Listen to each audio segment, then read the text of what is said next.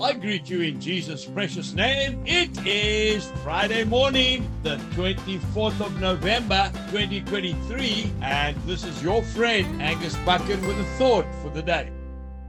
We start off in the Gospel of Matthew, chapter 16, and I'm reading verse 24. Then Jesus said to his disciples, "If anyone desires to come after me, let him deny himself and take up his cross and follow me." And then we want to go to the Gospel of John, chapter 15 and verse 13. "Greater love has no man than this, than a man lay down his life for his friend." Following after Jesus is a costly business. Sometimes we lose our friends when we start to get serious for the Lord. We're not so popular anymore, and it can be quite painful, especially if you're a young person. People are going out partying, sleeping around, drugging, drinking, and you say, "No more for me." You'll be surprised how quickly you will lose your friends. I remember when I gave my life to the Lord as a young man, I said to the men that were following me up, I said, "There's one thing I don't want to do. I don't want to lose my old friends." And they smiled and they said, "Don't worry about that, Angus. You won't have to lose them. They will lose you."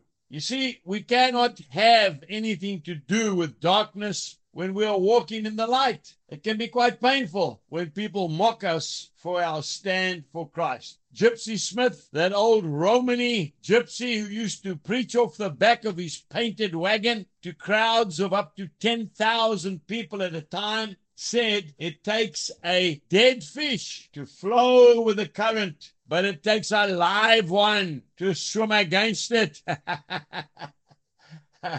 Remember, if your faith is costing you nothing, well, it's worth nothing. It cost Jesus his life, didn't it? He died for you and for me. Sometimes I despair when I see how little you and I are prepared to sacrifice for the sake of standing up for our Lord. I remember a beautiful story told many years ago, a big sailing ship sailing with people down to the South Sea Islands. And there was a lovely young family had left their safe haven, their home, and they were on their way to one of these islands where there were cannibals. And as the captain docked the ship just off the coast and lowered a little lifeboat for them to row to the shore, he pleaded with the family, "Don't go there because they are going to kill you." And the man said to the captain, "Sir, we died before we left home." I want to say to you today, let's have a good look at our own lives and really see if we are making a difference for the gospel and helping the lost. Have a wonderful day. Jesus bless you and goodbye.